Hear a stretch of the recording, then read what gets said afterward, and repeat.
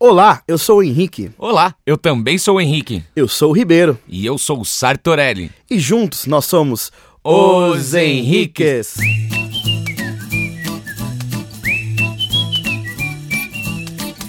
E seja muito bem-vindo, muito bem-vinda ao episódio de número 4 do podcast Alavanca Empreendedora.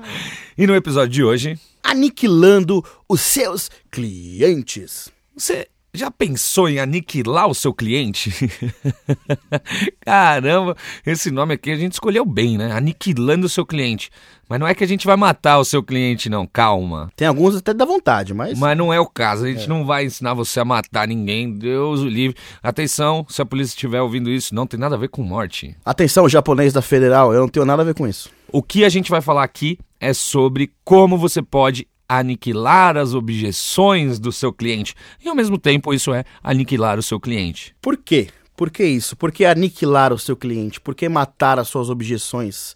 Porque a maioria dos seus clientes que chegam para comprar o seu produto, ele chega o quê? Com um monte de desculpa.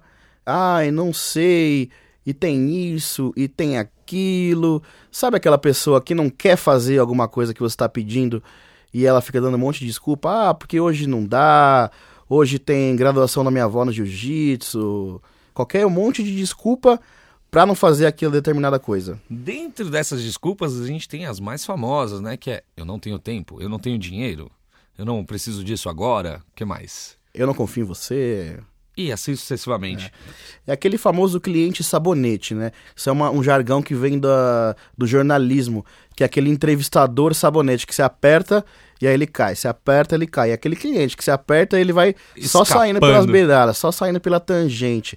99% dos clientes são assim, eles têm objeções. É natural que isso aconteça. Eles são clientes sabonetes, que você aperta, ele escapa por uma tangente, ele fala isso, ele dá uma desculpa e tal.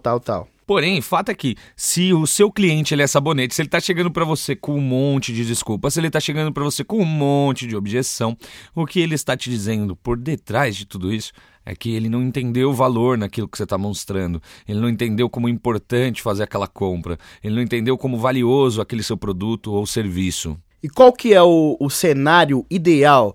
É que você vire um tirador de pedido. Então, vamos aí ser tirador de pedido, porque as pessoas, a hora que elas chegam para comprar a sua solução e você vira um tirador de pedido, ela já chega pronta para comprar, você percebe que você demanda menos energia, menos tempo e a venda fica muito mais fácil, a vida é muito melhor. Então por que a gente não vira tirador de pedido? O que é um tirador de pedido, né? A gente decidiu decodificar isso aqui para entender o que acontece quando a pessoa chega para tirar um pedido ou quando ela chega com um monte de objeções. O que aconteceu com uma e o que aconteceu com outra? Por que tem gente que chega e só assina o contrato e por que tem gente que chega e ainda não tomou a decisão, ela ainda está pensando, ela ainda tem uma série de questões na cabeça dela que ela ainda está trabalhando, que ela talvez precise de uma ajuda, porque fato é que quando ela te coloca uma objeção, ela está dizendo, por favor, me ajuda a comprar, eu preciso de um motivo para comprar, você não está me dando esse motivo. E aí é aquela história, né? Imagina que você vai convidar aquela mina mais gata ou você vai convidar aquele cara mais gato, aquele espetáculo de homem, aquele espetáculo de mulher para jantar, para ir no cinema, para dar um rolê, para tomar uma cerveja. E aí você vai convidar ela ou ele, e aí vem aquelas objeções, né? Ah, então esse dia eu não posso. Ah, mas eu não tenho como ir. Ah, mas eu não tenho dinheiro.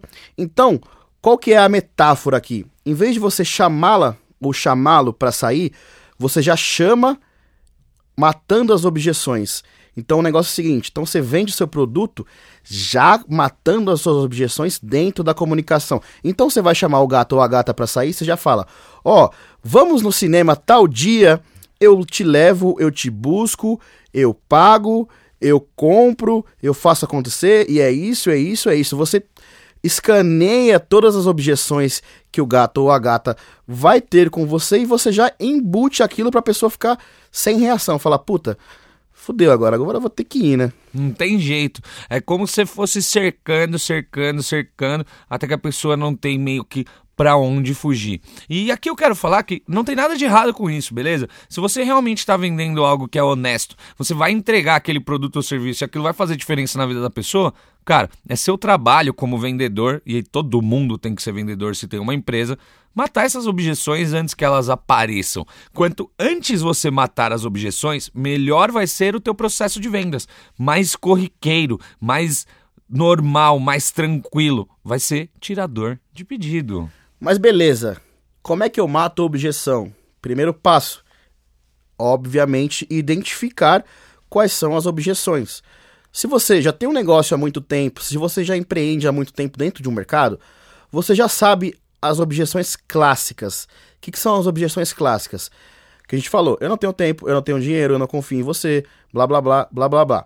Além das objeções clássicas, existem objeções específicas dentro do seu negócio. Então, por exemplo, no negócio de marketing digital, uma objeção específica é: você tem que fazer vídeos de stories. Eu falo para a pessoa, você tem que fazer vídeos de stories para ganhar dinheiro no Instagram. A pessoa fala, mas eu tenho vergonha. Isso é uma objeção específica sobre o meu negócio. Então, você tem no seu negócio objeções clássicas do não tenho tempo, não tenho dinheiro, não confio em você, blá blá blá. E você tem objeções clássicas que dizem respeito ao seu mercado.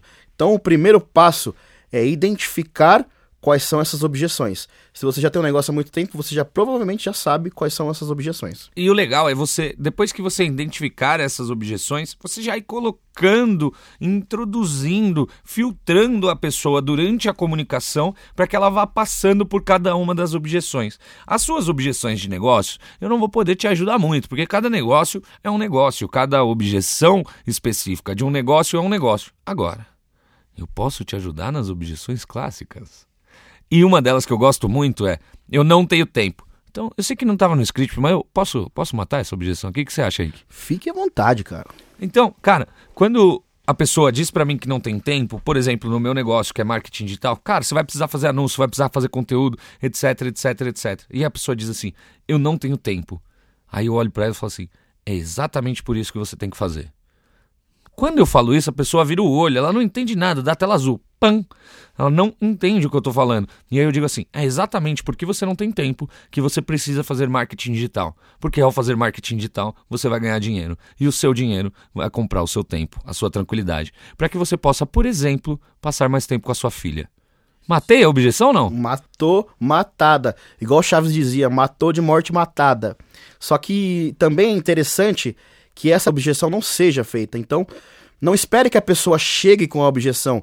Se você já sabe que ela existe, já mata ela antes na sua comunicação, no seu e-mail, na sua página. Por exemplo, você pode dizer assim para a mesma objeção, eu não tenho tempo. Você vai investir somente 60 minutos do seu dia para alcançar o seu sonho que você está há tanto tempo correndo atrás. Eu acho que é um preço pequeno a se pagar. E aí você pode usar metáforas também, pegando esse gancho do tempo aí.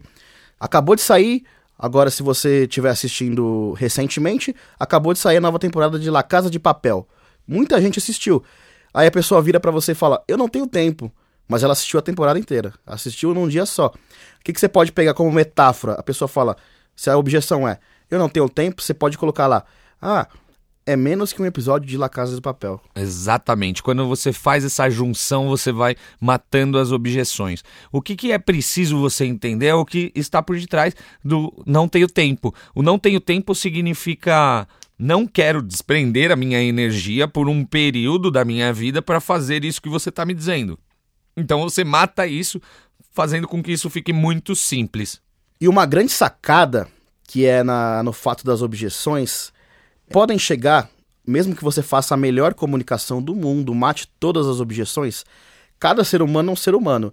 Ele pode chegar com uma objeção nova, que você não tinha se preparado para matar. Na sua comunicação. Na sua comunicação, no seu script de vendas. O que você faz? Você simplesmente devolve com uma pergunta. Então, Henrique, fala assim pra mim. É muito caro isso aí, custa muito caro esse produto. Henrique, custa muito caro esse produto, cara. Mas quanto custa não fazer? Isso é muito lindo, hein? Então, você lança, joga toda a responsabilidade pro seu cliente a partir do momento que você lança outra pergunta para ele. Então, esse é um exemplo muito legal. A pessoa fala, é muito caro. Aí você responde, então quanto custa não fazer? Você percebe que você jogou toda a responsabilidade nas costas dele, você não tem mais responsabilidade alguma. Agora é ele, com a vida dele, com o compromisso dele. E aí se liga nesse exemplo, ó que foda. Fazer inglês tem um custo, não tem? Monetário? Tem. Tem um custo. Não fazer inglês tem um custo também. Muito mais alto. Você faz a pessoa imaginar o custo de não fazer. Então vamos supor que eu estivesse vendendo inglês. Eu faria essa estratégia da pergunta e depois eu faria com que a pessoa imaginasse quanto custa você ficar estagnado na sua carreira por causa do inglês que você não fez. Quanto custa você não evoluir como profissional? Quanto custa você não visitar os lugares que você mais sonha? E aí você fala com essa vozinha assim, porque essa vozinha vai entrando no subconsciente da pessoa de um jeito muito mais interessante. E aí, o legal de matar a objeção é uma dica agora, dica de oratória para você. Matar a objeção com esse arquétipo bem calmo, assim. Então você chega pra pessoa e fala, custa você falar 2 idiomas? É verdade, custa. Mas mais caro ainda é falar um só idioma. É óbvio que aqui a gente está encenando para que você entenda. Você não vai deixar ficar tão calmo assim, porque se você deixar ficar calmo assim, a pessoa não vai entender o que você tá falando, entende? Ela vai olhar para você e falar, esse cara é louco, que porra que ele tá me dizendo? Então, espero que a gente tenha ajudado você um pouquinho aí a saber como matar as objeções, aniquilar o seu cliente. E para você receber mais conteúdos, ficar mais ligado nesse mundo dos negócios, da internet, do marketing de vendas, é só você seguir a gente. Eu sou o @Vamos Enriquecer com H. E eu sou o @Pelas Barbas do Marketing. Esse foi o episódio de número 4 do podcast Alavanca Empreendedora. Muito obrigado, valeu, falou, um beijo e fui! Valeu!